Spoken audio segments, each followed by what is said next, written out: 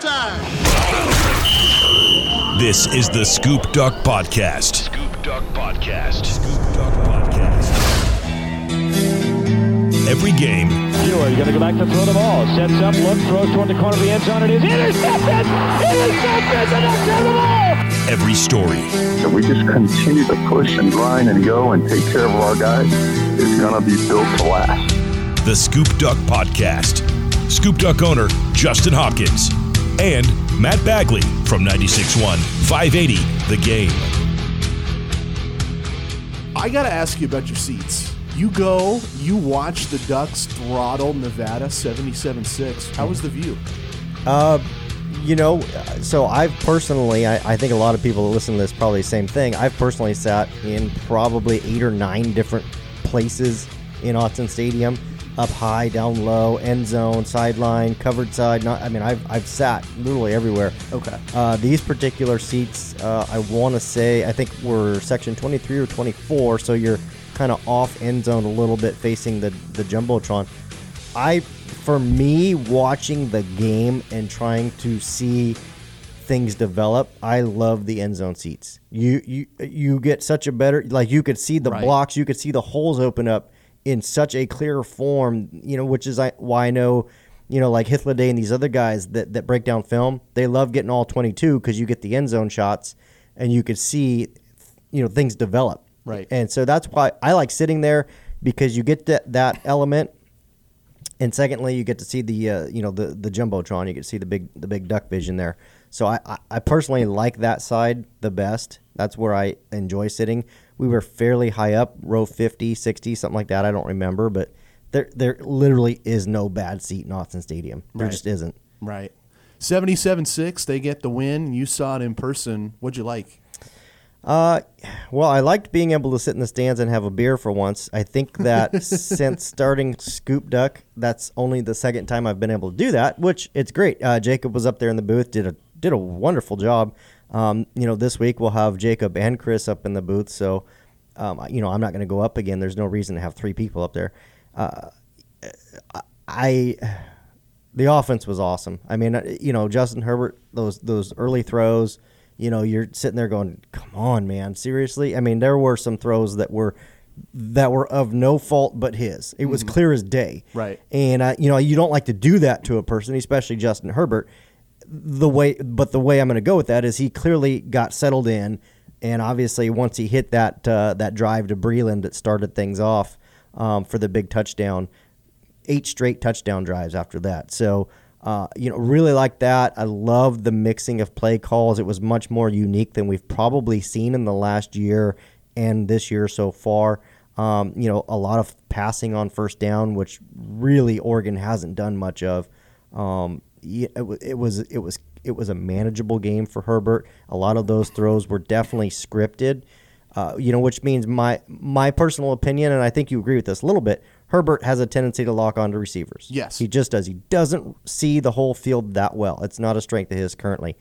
And I think on the times where he was focused one direction and went back the other, it was scripted. There was the Johnny Johnson one that was kind of like a sluggo a sluggo route, kind of that stop and go that he went, that Johnny Johnson was wide open. That's, that was, you could tell that was a call. And hey, look, he's going to do this. It's going to be open. Throw it in that window. Boom, easy touchdown. So I think that's a really good job by the offensive coordinator managing that and setting it up. And again, I know it's a blowout. I know it's Nevada, but it's freaking tough to hold them to 6 points and 200 yards when your starters are out by, I would say every starter was out by mid-third quarter. That was the amazing part to me. Yeah. Of you pull the starters early in that game, and you expect a drop-off. Right. You expect second string, third string, fourth string, they're going to be even with Nevada or give up some points to Nevada. Yeah. That didn't happen. No. And to me, that's an early sign that Mario Cristobal's building something. Yeah, that's the type, like, exactly to your point, that's the type of game where you pull the starters out. Next thing you know, Nevada, and not that it would have been a problem, but Nevada would have had 21, 24 points. You're like, how did Nevada score 24 points on Oregon? Well, the starters didn't. They played just over half a game. Right. And they didn't. So like you said, we are seeing we are witnessing the depth being built, and it's guys like Mace Funa, and it's the Kayvon Thibodeaux, and the next thing you know, a guy that's in backup duty is DJ Johnson. I mean, seriously? Right. I have a feeling we're going to say Mace Funa's name an awful lot. Yeah. Like, as soon as he cracked the Auburn depth chart, I kind of had a hunch of, okay, you right. you could see that one's building. This guy looks as good as Mario said he was going to be. Yeah. And now we've seen it in 2 games. He really does look as good as Mario told everybody. He does, and I think the big thing they're working on is trying to get his weight down a little bit. Interview yesterday that he had, Wednesday, is he mentioned he's at 268, wants to get closer to that 255 range. I think that's just going to be perfect for him. Make him shifty enough to be able to move around, drop in coverage, probably be able to swing his hips a little bit more. I think that's a really good thing for Mace Funa. So if he can get those 10 pounds or so off in the next 3 or 4 weeks, I think that's going to be big for him moving forward. One thing we're trying today, and you mentioned this on the boards, I love this idea, allowing open calls. Yeah. We had one, we lost one. We missed one. I think it just window of opportunity. But we're waiting on more. We're going to get some more on my studio line, 541-772-8255. If you're listening in the future and you want to contribute to this another time. It's an interesting week to do this idea, Justin, because I know from my seat, the sports radio chair, it's hard to come up with storylines for this game. Always, yeah, always. So we get to do that right now, and there's a little blinking red dot. That means we got a call on the line. I'll get that one queued up. Hey, caller, how you doing? Tell us your name and ask a question, man. Hey, this is Doug. Doug PS on Scoop Duck. Just curious if, after watching Cal Washington last weekend, what you guys thought about what's our risk factor against Cal here in a couple weeks, and just kind of overall, how do you see those 2 games going? And I'm happy to stay on the line and talk back and forth, too. Yeah, definitely stay on the line. I'll start with Cal. We had Yogi Roth on a couple weeks ago, and I'm sure you listened. You probably listened, but, he talked about Cal being a dark horse there, and I definitely see them as kind of a Boise State of the Pac-12, just disciplined, really good at finding guys that fit their system, always kind of lying under the weeds a little bit, you know what I mean, ready to strike. They don't really put up a lot of points, so that's going to be their Achilles right now. But, yeah, that's definitely a game. I guess here's the thing. I think originally I kind of feared Stanford as a bigger opponent than they are. I don't think they're that good. So I did have concerns about Cal kind of being like a hangover game. Hey, we're going to focus so much on Stanford, we miss Cal. I don't think that'll be the case. So I certainly think that kind of helps Oregon a little bit. What do you think, Matt? I'm not quite sure with Cal. On one hand, I want to say Justin Wilcox is a great young coach. They're building something real there in Berkeley. On the other hand, I wonder if the Pac-12 had just played that Seattle game on Sunday instead of playing it at 3 a.m. or whatever they did to salvage that game, I think Washington would have won. I think that some of the mistakes the Huskies made were just a matter of stamina. Right. Guys were tired. Guys weren't thinking right because it's 3 in the friggin' morning. You're not paying attention. You're not ever prepared to play a football game at that hour of the night. I think that in a fairer setting, Cal probably loses that game. So I have the Ducks taking care of Cal pretty easily. But I also think that really showcased another thought of mine. Washington's not that good. Yes. I'm not saying they're bad. I just don't think they're that good. They got the same problem Oregon does. Yeah. Right? They can be a good team this year. They could win the Pac-12 this year, but they're not going to captivate the nation this year. Right. Did that answer your question, Doug, or did you got some more? Or what you got? Well, just to Matt's point, I think Cal was dealing with the same hangover issue that Washington was with the delay. So I'm not sure they seem to react just fine. So I'm not sure that's a point. I did think Cal ran the ball pretty well, which we don't know what Washington's run D or defense in general, how good they are or not. So I think that's an open question. But I do think I was impressed by the way Cal ran the ball at times. So that would be an area. I don't think we're great against the run right now. So I think that's an area I'm mildly concerned about, I guess, against Cal. Yeah. And then just their defensive backfield is really good. So how well are we going to be able to get our passing game going? And I think we need our passing game going to open up our running game a little bit too. So I don't see us losing to Cal, but I could see it being, a little bit of a scary first quarter maybe. Not scary, but, concerning first quarter maybe. Yeah, I think you're right. I think it's going to be a tight game. That's definitely not going to be a 70-76er. You know what I mean? So I think you're on the right page, and I think we agree that Cal's gonna come to Eugene and play Oregon tough, no doubt about that. And I think Justin Wilcox does a good job and understands Oregon really well. If we see an Oregon like we did against Nevada offensively, I think Oregon will be able to blow it open fairly well. If they go back to being conservative, a la Michigan State, Auburn, then that's where I think it ends up being a little bit closer, in my opinion. Yeah, I can see that. So what do you think? You touched on it a little bit, but what do you think about Washington so far? I don't know. I don't know what to think. I definitely think their defense is going to be down this year. The question is how much down. Are they going to get it together by the time we play them? Is a good question, and I don't know what to think of their offense other than they have a red zone problem. They've had a red zone problem at least a couple of years, and it doesn't seem to be going away anytime soon. I think folks are really overlooked. I think Salvin Ahmed is a good running back. I think he's a great athlete, but he is not Myles Gaskin. No. And I think people are forgetting how big of a loss that is, to that team personally. Peterson loves to run the ball, and he loves his system quarterbacks. And really, Eason's not a system quarterback. I think that's a guy that Oregon's going to be able to rattle.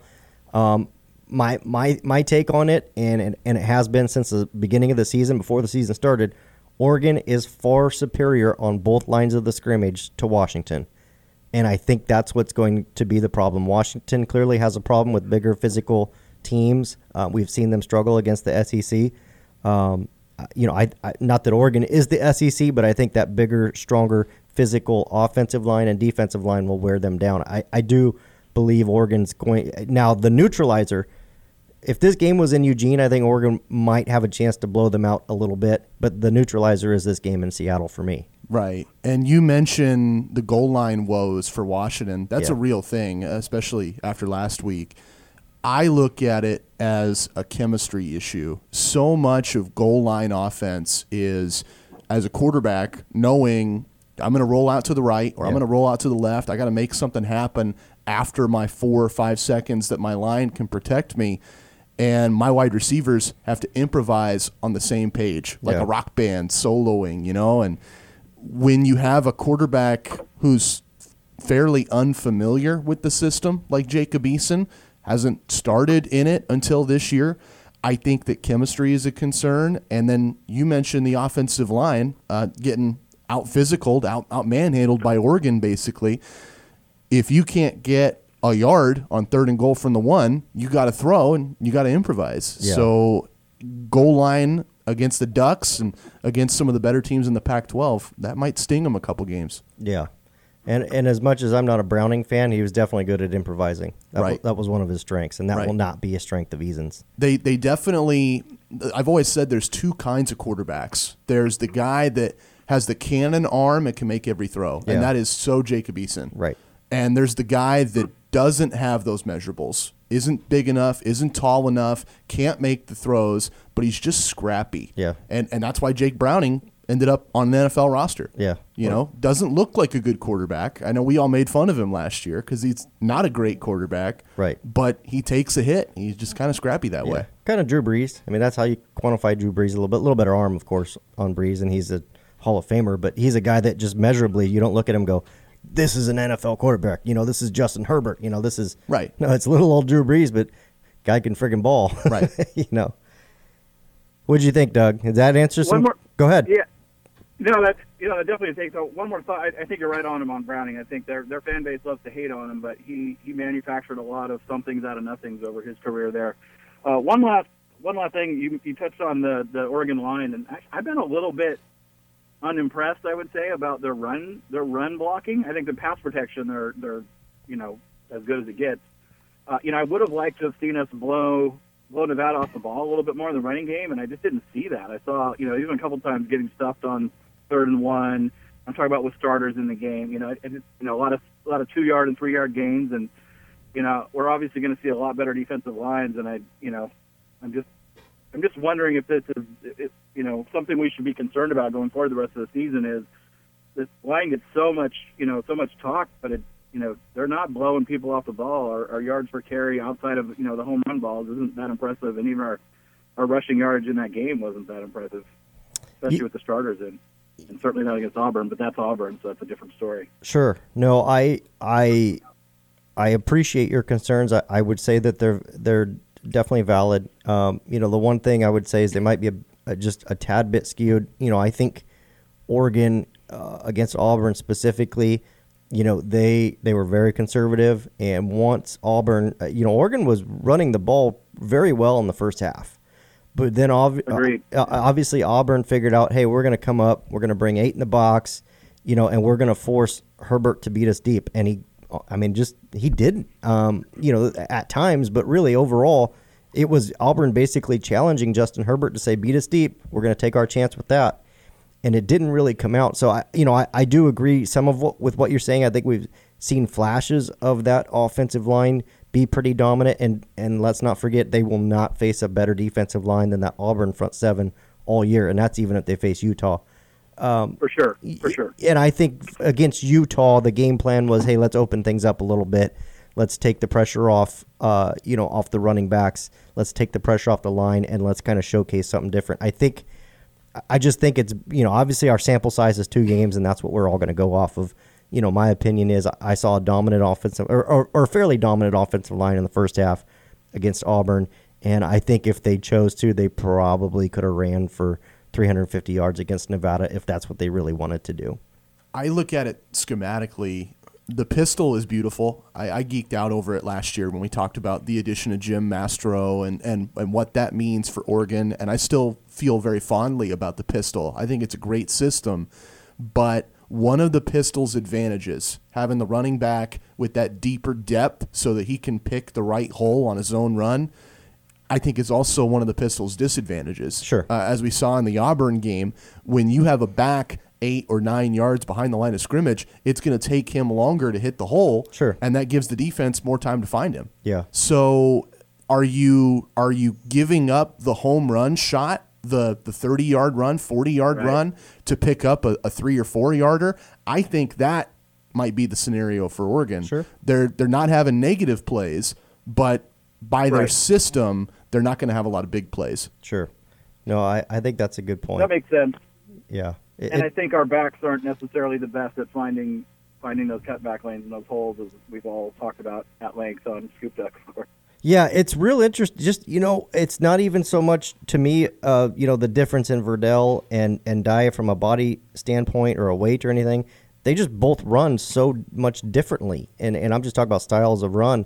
And, to me, it's just one of those things where, man, do you get one guy more carries? Are they both the wrong fit? Just, it's kind of a weird mismatch, I guess, if you will. I do think, and we heard him talk about it this week, I do think a guy like Darian Felix, when he gets his opportunities, if he gets 10 carries in a game, I think the staff's going to have a really tough time keeping him off the field when they see him with extended carries. Right.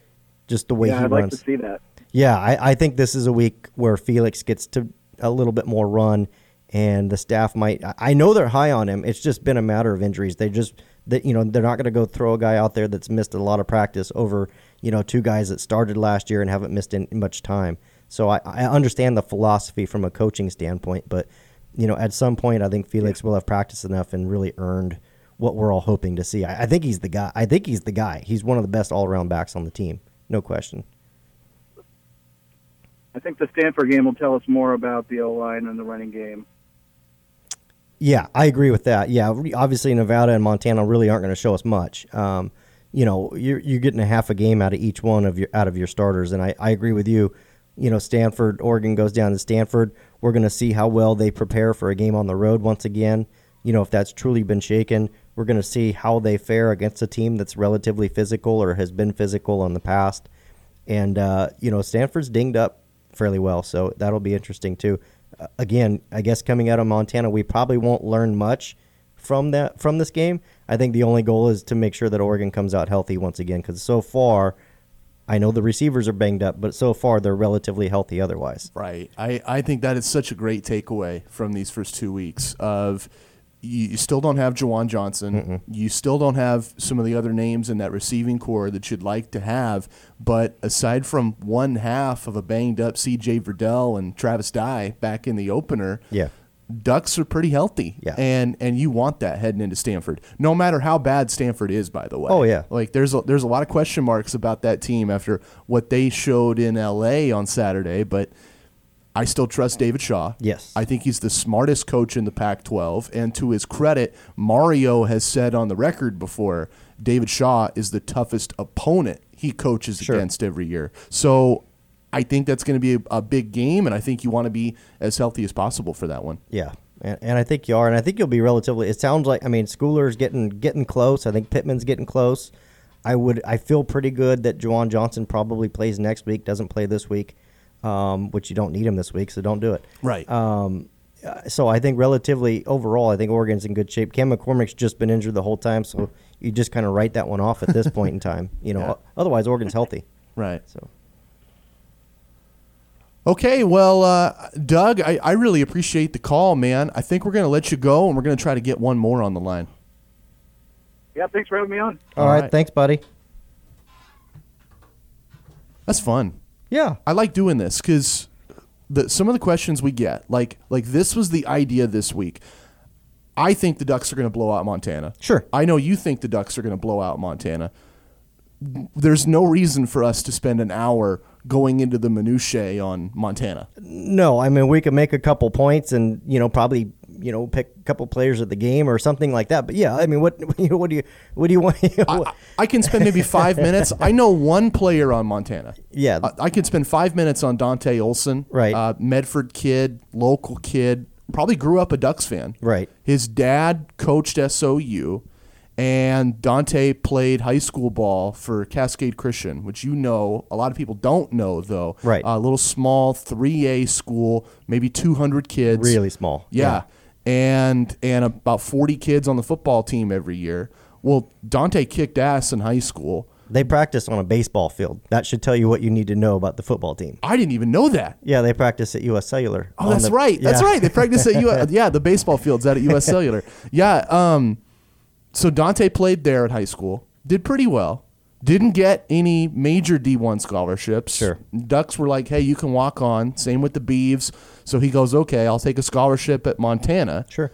And now he might be the best FCS player in the country. Yeah. No, it's great. I love those stories. And, I guess essentially he kind of, I don't want to say he took a chance on himself because I would imagine the walk-on would be taking a chance. But he said, hey, I'm going to take this and see where it gets me. And, right. I mean, I know that rankings exist for a reason. And you go and you look at the numbers and everybody will tell you, the NFL players are, filled with former 4 stars and 5 stars. Well, there's a lot of FCS kids in there too, that get overlooked. Yeah. Yeah, a lot of guys just waiting for their opportunity. He's taking advantage of his. That's pretty much the only Montana angle I have. Let's get to another call. Hey, caller, ask your question and tell us your Scoop Duck handle. My Scoop Duck handle is Big Daddy, and just wondering what you guys think about Keith Brown playing offense instead of defense. I live in Lebanon, and he's a heck of an offensive player compared to a defensive player, in my opinion. That's the prospect there at Lebanon, right? Yep. Yeah. So I think I don't think it was you, Big Daddy. I think somebody else asked about Keith Brown reclassifying to the 2020 class. I'll get to that first, and I know you didn't ask that, but I did post on the board that he's not really looking to do that. So we'll consider him a class of 21 with that in mind. And, I think what probably Matt and myself see very often is that a lot of your State of Oregon preps play both ways. Right. And they're usually your best athlete on the field, regardless of which side of the ball they're on. So, I think in Keith Brown's case, there's probably not much question. He's the best player on the field pretty much any time he steps on the field. With that much ability. The only problem is that they don't give him the ball enough. Well, that's a coaching thing, and that's I'm sure that's might be by design, or maybe they're trying to save him for the tougher games. I don't know the ins and outs there probably as well as you do, but I think I've seen Keith. I can tell you this: I've seen Keith Brown at 3 different events at Nike events, etc. And every time he's worked out at linebacker specifically and only. So I think, to answer your question, I think coaches view him as a linebacker being his best position in college, and I'm guessing it would certainly seem as though Keith Brown believes in that and agrees with that, because he's choosing. A lot of times you can go to those events and play. You can write down whatever you want and play wherever you want. They'll let you, but you're gonna play your best spot because there's scouts there and media and all that kind of stuff. He's always going extensively at linebacker. The one thing I want to say he's a hell of a linebacker too. So absolutely trust the coaches, I guess, huh? Right. I mean, that's one of the best programs in that class every year. And that talent is why. Yeah. You see a kid like that when you have a linebacker that athletic that, like you mentioned, hey, he's great on both sides of the ball. That sets the tone for your defense. Yeah. No, and he's a great kid. He's a great kid too. I know him personally, and he's just a phenomenal kid. He's a straight A student, and I think I've said it on the boards one time. Last year they were going to a camp, and some kid couldn't afford to go, and he paid that kid's way to go to the camp. He's just that kind of kid. Nice. No, that's great to have that. And that's one thing that I've talked about before. Having that kind of family and that background and that support means so much for some of these young men. You see a lot of young men that don't have that, and obviously things can be very difficult for them. So, credit obviously to Keith Brown and his parents, of course, for bringing him up, the proper way and the right way, and trying to share, whatever fortunes they may have with others that are less fortunate. That's just awesome to hear. Yeah. And you love those stories. And you know what? To Keith's credit, every time I've seen him at a camp, you go to these camps and there's big groups. So there's a big group of linebackers and there's a big group of running backs and a big group of receivers, right? And some kids, so it's a big scrum. It's not like they just put them in line and everybody gets their turn. There's kids that are constantly pushing to the front, trying to get more reps, very aggressive with that, cutting in line. That's literally what they're doing, but they're doing it because they're eager to get out. Keith's one of those kids that you always find him at the front of the line. Some kids you kind of find hovering in the back, and they take 2 or 3 reps. We've talked about this before. Yeah. The passion that comes out. And this is something that the NFL, whenever a kid gets drafted, the first word out of the coach's mouth is always, we think he loves football. Not everybody loves football. Yeah. And I think you see that. It's that oomph. It's that quantifying, how much do you really love football? Yeah. He loves football. No, he loves football. Yeah. And I think to take that even a step further, I think this Oregon team currently is filled with guys that love playing football. I think you're seeing that come out in practice. Right. You don't have the coaches out there having to ride these guys' butts and get them in gear and get them motivated. They're doing it on their own because they love football. They're going into the film room after practice because they love football. They want to get better. And I think that's been a big transition for this football team that not a lot of people are talking about. Yeah. Yeah, I agree, and it shows too. It's sure fun to watch. Yeah, it's cliche, but iron sharpens iron. There's no question that if you're getting pushed by the guy behind you, you're only going to get better, and they're going to get better trying to chase you. How many times does Mario say that in a day? He loves that one. He loves that. Yeah, and I don't blame him. That's a Saban staple right there. Iron sharpens iron. That's a Saban staple. So, no, Big Daddy, we appreciate the call in. You got any more questions, or did we get you handled, buddy? You handled me. Okay. Thanks a lot, guys. Appreciate it. All right. Thanks, brother. That was fun. Yeah. I meant to commend him. I know Big Daddy's the one that always posts the same GIF in after I post the juice every week. He's got the one of the guy that's like falling back. It's pretty funny, but it's never, I love tradition. Like I love tradition, whatever it is. Like for instance, on Scoop Duck, we have on game day, J-Riv starts the game day thread in all caps. It's tradition. I mean, it's tradition in the juice. Big Daddy's always posting the same GIF every single time, and I love it. And I loved this. Think about how different this world is right now. 2 years ago, Talanoa Hufanga and, our guy down here, all the talents across the state. I think about Braden Lindsay is another one that all had an opportunity at Oregon, and then Willie moves to Florida State. Mario gets hired. There's a lot of uncertainty. Sure. They all look elsewhere, and now we get to talk about in-state guys all wanting to be Ducks again. Yeah. No, there's no doubt, and I don't even think, I give Willie Taggart credit for this. He really tried to make the state of Oregon a priority. He put a lot of effort into recruiting the state. That is something he did as a point of emphasis. I don't know that Mario's done that per se, maybe other than the couple guys. And really, I mean, it hasn't been like, I remember Willie Taggart sent a coach to every high school in Oregon. That was one of his big things. And yeah. I mean, you think about some of those schools out in the east, flats out there. They flew the helicopter down to Medford to watch Chase Cota one night. Yeah, I mean, just, and I appreciate that. But, I mean, obviously what were the, for all that effort, what was the results? It wasn't much. No. But different circumstances, coaching change, I get all that. I think Mario I think he just kind of says, hey, look, these are the 2 or 3 guys we want. We're going to go hard after them. I know that they do a really good job welcoming any high school or coach or 7-on-7 group that wants to come visit the campus. They always open up the doors. They always, hey, come on in. They give them a photo shoot. They make them feel like $1 million. Okay, they might not be recruiting them, but they definitely do a really good job, and that pays a lot of dividends. Most of those most high school coaches know when they have a dude. They know when they have a dude that could probably play at Oregon, and they know that they might have a team that doesn't really have that kind of guy. Whether they're a good team or not, they're usually pretty good about that. Coaches are honest. They know. And so it goes a long ways when, that particular coach walks in and probably knows, I don't really have a dude for you, but we appreciate you letting us watch practice and giving us your time. Yeah. And that, I think that approach is genuine, and I think it really wins a lot of people over. My father was a youth football coach growing up, and he always said this about that mentality. You are planting seeds. Yeah. You might not have a lot of crops tomorrow, and you might not have a lot of crops a week from now, a year from now, a couple years from now. But when you invite those teams, and to bring this full circle, talk about Dante Olson at Montana. Yeah. His Cascade Christian team is now a regular state playoff team. Yeah. And the 3A state title, their class, always has the semifinals in Eugene. Mm-hmm. Sometimes they have the championship game there in Eugene.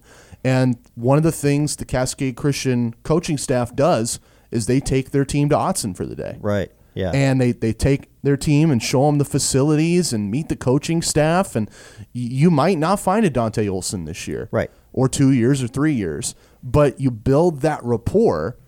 And then the next time a talent like him visits Oregon, maybe your pitch wins out and you get a guy that starts as a walk-on and then thrives for you as a linebacker. Yeah, and the way that really starts is, first off, you get the coach on your side, and then when he does have a dude, he's telling you first, like, hey, just so I got a dude, doesn't have any offers yet, nobody's looking at him, I promise he's a dude. Okay, cool, thanks for putting him on a radar.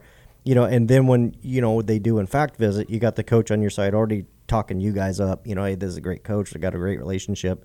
Those are all things that are major in recruiting that just, like you said, have started 2 or 3 years before that, not just, oh, hey, we have a dude, by the way. Yeah. Let's get him to you. Got to plant the seeds. Got to. But, yeah, no, good couple callers there. I mean, we're after 12. If somebody calls in, great. I know we had one other question on the board. I think it was about Cam McCormick. It was. Oh, yeah. My question is, if Cam McCormick isn't able to play at all this year, what are the chances he gets processed out? Processed out is in quotation marks, meaning, go play football somewhere else is essentially what he's saying. I can answer that this way. It's incredibly unlikely ever that under Mario Cristobal they will ever process out an in-state kid unless he's an absolute terrible teammate, bad individual, all that stuff. That kind of weeds itself out. But, to do that would be absolutely damaging to your reputation in state, which we just got done talking about, obviously. So, as far as Cam McCormick goes, he's just unfortunately been a guy that's been injury plagued. There's players that do that all the time. Sometimes they medically retire. Sometimes they're able to get through it. I don't really have a fair answer there to say. He's just, he's working through some things. And, I know he's been a great teammate in the spring and been at any and all workouts he can be at. So, I don't think there's ever any reason to assume he's going to get processed out by any reason. It's just a matter of him being healthy enough to play at this point. Right. I don't think the Ducks are in a position to move on from him. You need all the weapons you can get right now, and he's a weapon. He's just got to get healthy. Yeah, definitely at that position. No doubt about it. But no, it looks like we got to everything. Okay. Yeah, we got to everything in that thread. And Can we talk about your threads today? Oh, yeah? You're rocking the Scoop Duck hat. I am, yeah. Nike swoosh on your Scoop Duck shirt. We did. Tell me about this, man. Yeah. I didn't even know you had merch now. No, we did a pre-sale order just because this Nike stuff's expensive. I mean, I know the listener. It wasn't even like I marked it up at all. It was just kind of like, all right, let me mark it up $5 and sell it. But it's Nike quality. Yeah, no, it is. It's all Nike quality. The hats aren't. They're a different brand, but they're really good. Richardson, I think, they're really good quality. No, we did a pre-order and sold a fair bit of merchandise. And what I'll try to do the next go round is do a pre-order, but I'll try and order some and have it, have some on hand and put it on the site and be able to sell it from there. But at this particular moment, I wasn't looking to carry a bunch of inventory on clothing without having that in line first. So no, good first order. Did hats, did some hoodies, did some other things. Loved the way it came out. Really good. I know everybody that picked theirs up from me was like, "Man, this is high quality." And I was like, yeah, it looks sharp. Yeah, it's really good. I've washed this shirt a couple of times. It's not, none of the screen printing's coming off or anything. It's really good. So, I was glad to get that done. It was expensive though. That was a process. That was a pain in the butt. I don't know. I have to start hiring people to do that stuff for me. You're the only duck site I know. You can say this now. The only duck site that has your own apparel. Yeah, I mean, it's all about branding, right? That's the name of the game these days. Brand yourself. We got a Scoop Duck podcast now, which I didn't ever envision myself doing. I mean, it's all about branding, branching out. Yeah. It's a strange world we live in. Having fun, making all the effort. There's so many things I want to talk about today, but we're doing great on time. Yeah. 5 games and lock it in. Which one do you want to do first? Let's do 5 games. I actually like that segment myself. Okay, 5 games.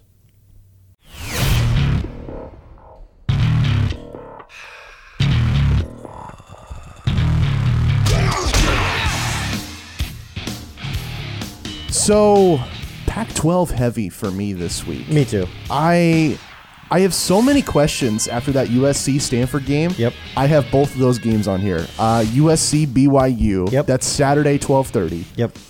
I think USC wins. Yes. But it's still Clay Helton's USC. Right. With a true freshman QB.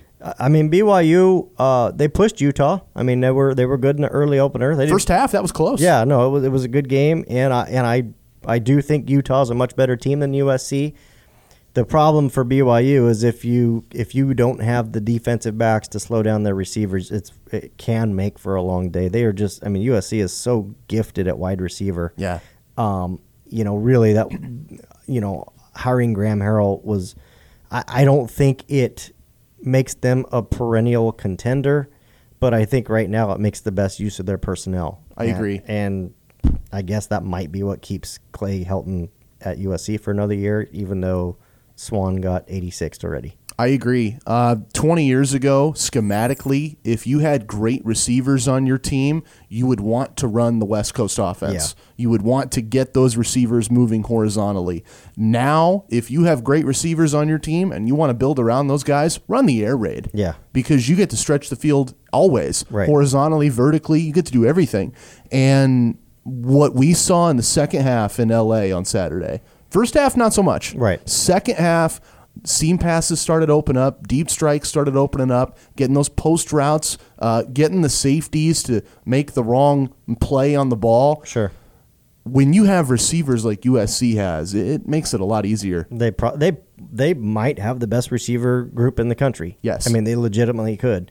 They're definitely top 3, top 5 easily. And, the other thing is if you don't have a very good offensive line, which I don't think USC does, again, takes a little bit of pressure off them. They're asked to maybe make a chip block instead of having to hold their man for 3 or 4 seconds. Right. And then again, you start opening up the run game because all of a sudden the safeties are dropping back and the linebackers are, already on their heels getting ready to go back. So I think it's effective use of their personnel. But again, when I think they meet teams, and it's really hard to say this after Stanford, but I think when they meet some truly physical teams, which I know Stanford's have been, I just don't know that they are this year. The Utahs, the Oregons, maybe the Washingtons per se, I think they'll be able to kind of control them a little bit more. And that game was a tale of 2 halves, which brings me to my second game. I have Stanford UCF just because if Stanford is bad, I need to see them be bad again. I just don't trust that they're really that down. They are much like Oregon State in the fact that they always lose an early season game. Yeah. I mean, just like you're kind of like, huh? Stanford always struggles early. Oregon State loses every game. Well, they do now. It didn't used to be the case. Oregon State used to kind of be a team you didn't want to play in November, December. Now you don't care. You play them whenever. It doesn't matter. But for Stanford, they've always kind of had that tendency of an early season loss, and then gotten going about the middle of the season. Towards the end of the season, you don't want to play them anymore. So I personally, I still don't think UCF's that good. I think they're better than Stanford. I think they're going to win. Right. But like you said, I think this really kind of gives us, you hate to go off one game. You like to have multiple games for a sample size. That's why, I'm not ready to go too far one way on Oregon. The loss to Auburn, yeah, okay, it was tough. Huge win over Nevada, okay, it was Nevada. Where are we at? Where are we really at? Not that Montana's going to show us anything. No. It's not. No. But same with Stanford. I just don't think they were ready for USC. I mean, I don't think they were ready for that offense, and I think it caught them. Yeah. Third game, I haven't seen Arizona State play well yet this year. No. But they haven't lost yet this year. So you never know. And they beat Michigan State last year. I like Herm Edwards, as crazy as that sounds. I'm going to watch that game on Saturday. Yeah, I didn't put that one down. That's the first one. I did look at it, and I looked at that one, and I thought, I think Michigan State's going to run the ball all over them, and it's going to be ugly early. Right. But I do like the freshman quarterback down there, Jaden Daniels, a guy Oregon looked at, maybe should have looked at bringing in a little more seriously. But, yeah, I just think that they're physically outmatched by Michigan State. I didn't write that one down, but it's a good game. And then two more. One more Pac-12 game. Hawaii right now leading the Pac-12 if they were in the Pac-12. Right. I want to see this Hawaii offense against Washington. Yep, I have that one too. I would have to say I probably have Washington on this list most weeks, just because as an Oregon media, talking to Oregon fans, they're always going to have an interest in what Chip Kelly's doing and what Washington's doing. Let's face it. And Hawaii's 2-0 against the Pac-12 right now. Wins over Arizona and Oregon State. Clearly, two of the lower, level teams of the Pac-12. But I love Nick Rolovich. I love his offense. I think he was a great hire back then. He's brought a lot of energy and juice back into recruiting. I know he's made the islands a priority there, which I think are paying off for him. That was something that they got away from. A lot of talent there. I mean, just if you're there, you could spend so much more time. I mean, for Oregon or for Cal or anybody to get down there to see that talent, you're spending an entire day, and you probably only get to see a couple schools because you got to go island to island. Right. If you're down there, you may as well mine the heck out of that thing because you're going to be able to see more guys than anybody else. And to take this back to our conversation earlier about Keith Brown and in-state guys and the Ducks making an effort with the in-state guys, Hawaii for a good stretch, 5-10 years, everybody there wanted to play for Hawaii. Oh, yeah. They wanted to play in that fun run and shoot, run and gun. Yep. That mattered to them. Yeah. No, it did. It did. And I think, Miami made a terrible decision a couple years ago under Al Golden. They stopped recruiting South Florida. Like, why would you ever do that? Why? Yeah, it was stupid. Everybody's looking, what are you doing? The most dominant teams in the history of college football. All from Miami-Dade County. Yeah, I mean, literally 75% of your talent should come from like 3 counties of where you live. I think there was a little bit there where USC kind of got away from recruiting SoCal as well as they should have, which has opened the door for Oregon and Washington, in my opinion. UCLA clearly hasn't capitalized. But back to the point, Hawaii's said, hey, we're going to make effort to bring in as many guys locally as we can, make it work, make that a priority, and I think that's paying off. You start doing that, and then you get a couple other pieces along the way. It reminds me of what Oregon State used to do back in the day when Oregon State was successful. Right, getting a lot of guys from the Northwest. They would get a lot of guys that everybody else overlooked that seem to be going to Washington State now. That's what Wazoo's doing really well, getting a lot of the Northwest guys that okay, Washington, Oregon, you guys go ahead and battle it out. I'll just get these next guys and coach them up, right? Or make them fit in my system, right? I think they're doing that really well. So let's see. You had 3 of my 5. Yeah, you had Stanford, UCF, USC, BYU. Well, I still have one more. Oh, you do have one more. I think I have one more, Okay. unless I miscounted. I don't remember. Florida State, Virginia. That was one of mine too. It's not going to be good. Nope. Florida State sucks this year. Yeah. Virginia is not a world beater. I'm not the biggest Bronco Mendenhall fan. No, But it's boring football. it is boring football. Yeah. I just care about this game because I wonder if they start 0-3 in Tallahassee. Right. When are they going to pull the plug on Willie Taggart? I think it's this week. Yeah, I mean, so they did beat UL Monroe, so he did get the win. They beat UL Monroe. Yeah. Wow. Yeah. No, you're right. You're right. They beat UL Monroe. It was like 44-45 or something stupid. I counted that as a moral loss. Well, no, that is a moral loss. Yeah, no was question. bad. No, it's stupid. Like, I mean, I was looking at my phone at the game. I'm like, where the hell is UL Monroe from? Like, what the hell? Who? I mean, who are these guys? who are these guys? You know, and so Talk about Florida recruiting. Florida State shouldn't lose to anybody in September. No, I mean, you're talking about 2 completely different talent level teams, and you know, there was. I don't know if you've seen the memes. You've got the one wide receiver lined up backwards. That was the funniest play I've ever seen. That one's funny, where the receivers literally for Florida State lined up facing the wrong direction. Like, I don't even know how that's possible. It's a bad Madden glitch. Right. No, exactly. And then there was the other. It was a GIF or a short video, whatever. It was one of the scramble plays, and the quarterback's running around, and there's like 6 offensive linemen just standing watching. And he gets sacked by his own guy. Right. Then he gets sacked by his own guy. The only guy that was moving sacked him. But then you go look at the middle of the field; they're all standing there watching him. It's like, oh my word. And then Willie Taggart after the game is saying, "We need a hydration coach." Right. Are you kidding me? Right. They needed a hydration coach, and clearly they needed Jim Leavitt. Yeah. That's that's going to go over well. Yeah, I'm not picking on Jim Leavitt or anything there. That's just 2 explosive personalities. And, I mean, I get at this point Jim was probably wanting to get back into coaching, so I understand that part. But you're walking into the Titanic. You're literally boarding the ship That's the thing. as it's taking on water. That's the thing. I mean, they have a defensive coordinator who is not under contract next year. Right. So he's looking at Jim Leavitt over his shoulder. Right. Jim Leavitt's going to want to steal his job. Right. There's no reason Jim Leavitt is going to come back to just be a friendly little consultant. Right. Jim wants a big seat. Yeah. I do not like that situation in Tallahassee. if he wanted Mario's job, there's no doubt he's going to be put. Well, maybe he thinks he's going to get Willie's job when that's done. Maybe that's the play. Well, good luck with that. I didn't even think about that, but yeah, that's probably a stretch for him. Yeah. If you couldn't get the Oregon job, I don't see you getting the Florida State job. FSU has such deep pockets. I know people, there's no way to pay Willie's buyout, blah, blah, blah. FSU has deep, deep pockets, people. So if they want Willie gone, and right now, unfortunately, I don't want to say unfortunately, but right now, there is a media shitstorm circling Tallahassee.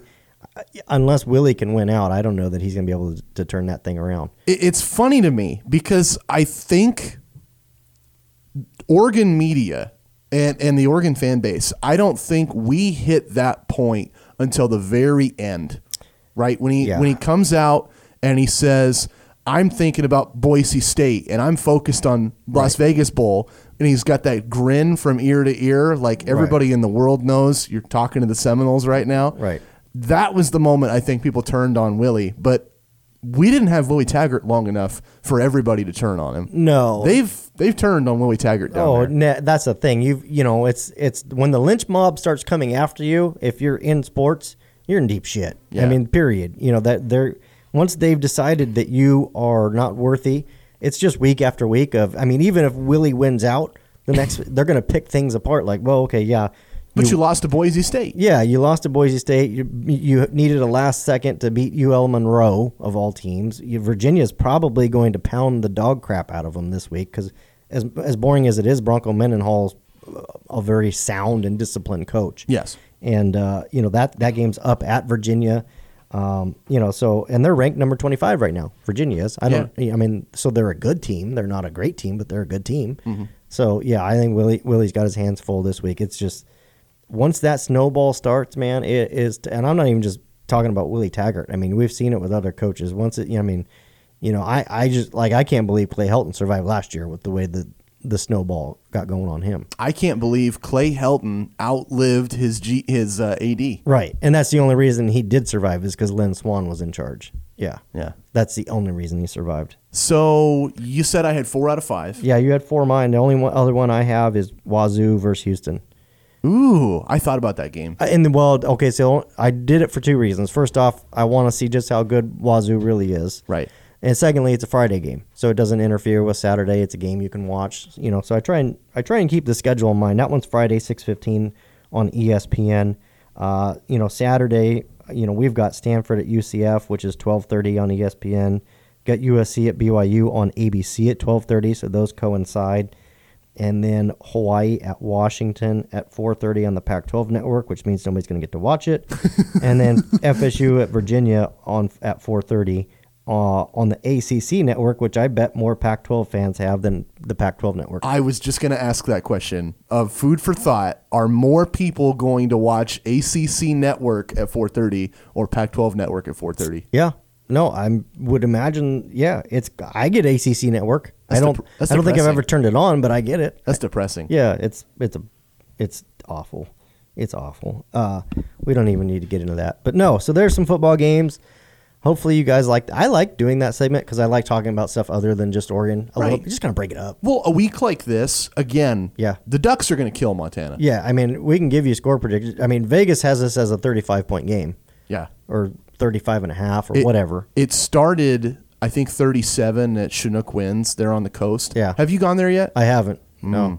I haven't either because Lincoln City is tough for us It's down here. tough. That's Yeah. a ways, but Yeah. I want to go. I want to go. I'm not that big of a sports gambler where I put it at the top of my list of things to do. I mean, it's something that if we end up that way, sure, I'll pop in there, maybe, throw some prop bet down or something crazy. But yeah, I can't justify me taking a whole day to go there and back or stay overnight or whatever to make a sports bet. So, not to mention, you could do it online anyways. Yeah. Yeah. I mean, if you're that into betting, sports betting, which I know people are, I don't understand enough of the rules to probably do it, and I don't really feel like just giving my money to somebody else, which is what I feel like I would do. It cracks me up because I've always said I'm a bad gambler, and that doesn't mean I have a gambling problem. Right. It means I have a winning problem. Yeah, I don't win. I don't win. Yeah. So yeah, I'm not really much of a gambler. I go to Vegas or whatever, and maybe I'll gamble $20 or something. It's just not. I mean, I get more from it. I could get more from my $20 from drinking than I can from gambling. So that's true. yeah, that's just the way I go with it. Hey, speak about drinking. So you were at the Ducks game last week. Yeah. That tap selection they have at Autzen now is pretty fine. It's good. It's good. And, one of the different things, obviously that was the first home game. I don't know if fans have caught on yet, but there's drinking sections and non-drinking sections now that you can get into. So, I guess that maybe makes it a little better. There was, we had in our particular section, we had an alcohol monitor that came through, I don't know, every 10 to 15 minutes or so, just walking by. And so, I mean, I was fine. I had like a beer and like half a beer. So, I mean, I was normal. Right. They're not going to kick you out. Yeah, no. I mean, there were some guys around me that definitely had more than 1.5, no question. But it didn't change the experience for me. I know it can and has for some. I know it's becoming a bit of a polarizing topic. Having beer or not having beer, but I would imagine that they're generating enough revenue from that it's probably not ever going to go away unless it becomes a major issue. I think that's the first takeaway. And I said this last year when they started this policy. I think we talked about it on the podcast. I'll say it again. If you keep fans in the stands, Yeah. even if they're drinking a little more during the game, during the actual action, it seems counterintuitive, but I think it's safer because you're keeping that guy in the seat. Right. So he's not going to go back to his car and then get the crazy idea in his head to drive off at halftime. Right. The second thing is just you can control the intake. Yeah. A lot of fans had that routine for the last few years of I'll leave my seat at halftime, go back to my car, and pound something hard, and then you're just hammered. Right. Right? Right. Well, at least now You got your wallet telling you no. You've got your legs telling you don't get up, don't leave your seat, walk across Autzen. You got your bladder telling you, hey, I don't want to use the public restrooms there in the stadiums. You got all sorts of incentives to not go crazy now. Well, and a lot of people go out to their RV at halftime or whatever and get a real drink, and that's a whole different scenario than having a beer or whatever. But yeah, I'm not going to sit here and pretend like I enjoy having a beer in the stadium, but I can also enjoy it responsibly. And I know that there's some people that get going, and these, like a 7:30, 7:45 kickoff game, that changes things, and last week was 4:30, so it's later in the afternoon. By 12 o'clock, you're probably not going to run into too many people that are, already totally oblivious to what's going on. Just me. Yeah. Just me, my friends. That's about it. Just came to party. So no, anyways, yeah. Second, so we got Montana this week. I guess really, Oregon's going to cover the spread in my opinion. What do you think? Yeah. We'll save that for Lock It In. Oh, covering the spread? Yeah. Oh, okay. That was my Lock It In this week. Oh, okay. All right. Well, there's your Lock It In. Oh, well. Yeah, no, 37-5 at Chinook wins to start the week. I think that's just too easy. Yeah. You just beat Nevada by 71 points, right? Yeah. And I think Nevada's a better team than Montana. Probably. I think Montana has good players. I think they have good coaching. That's a high caliber FCS program year in, year out. But the speed of the Oregon defense, that has been the most impressive thing to me through 2 weeks. They fly on the back seven. They do. Guys are just locked into where's the football. Yeah. And I think that's going to be way too much for Montana. I think you'll see some turnovers. You'll see some big plays. Yeah. Our guy, Javon Holland, he's going to do his thing like he does every Saturday. And I have the Ducks easily covering that spread. Yeah. No, I agree with you on that front, that Oregon will cover the spread. I do think that Montana will score more than 6 points, like Nevada did. I think they'll score more points because they're a little better offensively. But they're going to end up being like some kind of like big plays, like it's going to get tipped and the guy's going to just, you know what I mean? Just like some weird plays where you're like, oh, okay. Well, to put it in perspective, Montana might have 10 players that could play at Oregon. Yeah. Oregon has a whole team of guys that would be the best player on Montana. Right. No question. There's no question of the talent difference. So, yeah, I'm with you, 35, 37.5 points, whatever, you name it. Oregon's going to cover the spread. Let me ask you this. For Oregon's offense, more pass yards or more rush yards this week? Ooh, that's a good question because I know that, like you were pointing out, first quarter woes for Herbie last week. I loved the second quarter adjustment. Oh, yeah. I thought that they aired it out and they just got in rhythm. Like it was one of those weeks. You see this in basketball a lot where a shooter gets hot and he just can't miss. And I thought that was the case for Justin Herbert in the second quarter.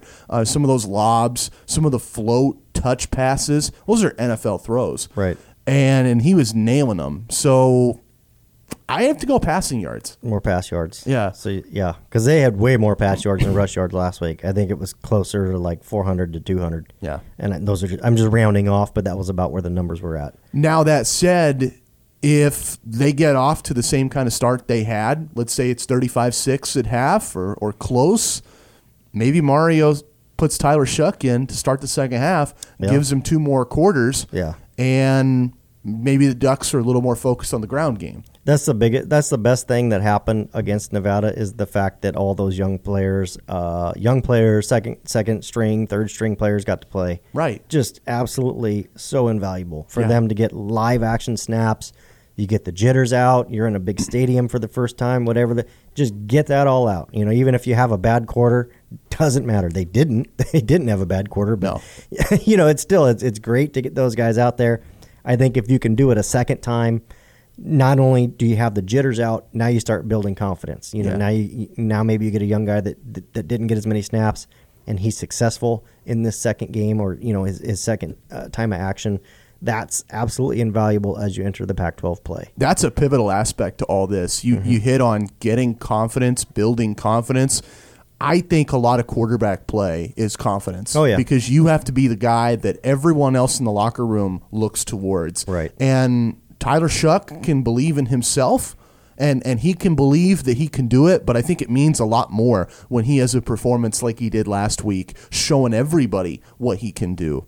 If Shuck comes in relief and has another game like that, to me, that just cements him in the years ahead as the dude. Well, that's I think the point I want to make on that with Hugh is, in particular with Tyler Shuck, is, heaven forbid anything happens to Justin Herbert, you don't want his first snaps to be against Washington or Wazoo in a big third down or fourth down situation, like thrust him into the fire. You want him to build up to that moment. Sure. And, maybe you put him out there, and, if his numbers called against Washington for whatever reason in a few weeks, at least at that point, maybe that first series is a little rough, but he's already, he's settled in and he's already had some live snaps. He's more comfortable with the offense. I like the way Oregon practices. I know that their second and third string guys get a lot of snaps with the ones. They just work everybody in. That's invaluable when it comes to game time. So it's not just like, oh, crap, I've never played with, C.J. Verdell before. Right. I mean, there's a better familiarity there. So, no, I actually think Oregon's going to have more rush yards this week. I think they're going to go back to the ground. I'd like to see them air it out early, and I'd like to see them make some big plays. This is another defense that I don't know if they're going to watch what Nevada did, because they're a similar 3-3-5 defense. I don't know if they're going to watch what Nevada did and really try and buckle down on Jacob Breland and Ryan Bay and Brady Aiello and whoever's playing tight end, because that's what the killer was for Nevada, was letting that tight end go through the seam there. How about Brady Aiello? Love it, man. That was so fun. Yeah, fat guy touchdowns are the best at any level. You can see it. Addison or Verdell or whoever gets a touchdown, and they get a couple guys that come and celebrate, like, hey, good job, and it's not because they're not liked or anything. It's just Brady Aiello gets it, and the whole team's over there. Yeah. I mean, there's 15 people around him, and everybody's jumping around like they just won the Super Bowl. Yeah, they celebrate their Heismans and their Peismans at Oregon. That's the difference with a fat guy touchdown. It just means that much more. Yeah, I love it. So no, I love seeing. And Brady, Brady's been a hard worker. He's a guy that's been in and out of the lineup, as a starter, not a starter, getting pushed out of that position and taking it like a champ. Just doing everything he can to help the team, make the team better, be a contributor. You love to see a guy like that earn, the spotlight, even if it's just for a few minutes. Right. Much deserved. Right. So more rush yards and pass yards this week. Is that your lock it in? That's my lock it in. Oregon will have more rush yards than pass yards this week. I think they're going to get back to the ground and pound a little bit. And I just think that they want that to be the staple and not let it get away from what they like to do. Now, I know last week they opened it up more. I think they're going to wrangle it back and say, hey, don't forget, this is our staple here. So that's my prediction. I'm sure there will be some plays that fans go, come on, throw the ball a little more. But it's Montana. It's never going to be in doubt. And I just thought of this. They might – you never want to work ahead, and coaching staffs will never admit to this stuff. They'll never say, right, oh, we're looking past Montana and we're looking at the Pac-12 slate. That's got to be – kind of churning in their minds, though, of let's get a lead and then let's hold the lead and not show David Shaw too much. Yeah, there will be that, but I also think there will be, maybe a couple things they try just to see, if it's successful or not, so they can determine whether to use it later on down the road. Probably be small wrinkles, simple things that none of us will really notice, but something that they might, throw in there. But again, I think they're going to get back to running the ball a lot,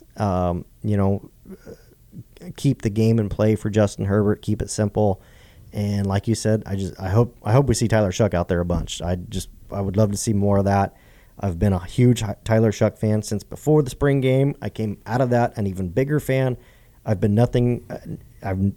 I've said the whole time is when Justin Herbert's time is done, Tyler Shuck's going to be very capable quarterback for Oregon, and the more experience he gets this year, the better that sets Oregon up next year. I'm right there with you. Rooting for Shuck to have a big Saturday. Rooting for the Ducks and rooting for Dante Olson, though, too. Yeah. Oh, I mean, always for an Oregon kid. Yeah, absolutely. Great story. Especially Southern Oregon for us. But, yeah, any Oregon kid. You love to see them have success anywhere. Yeah. Anywhere. Yeah. Other than Washington. Not extending the same regards to Elijah Molden. Right. I see. Yeah. No, I don't. I have no.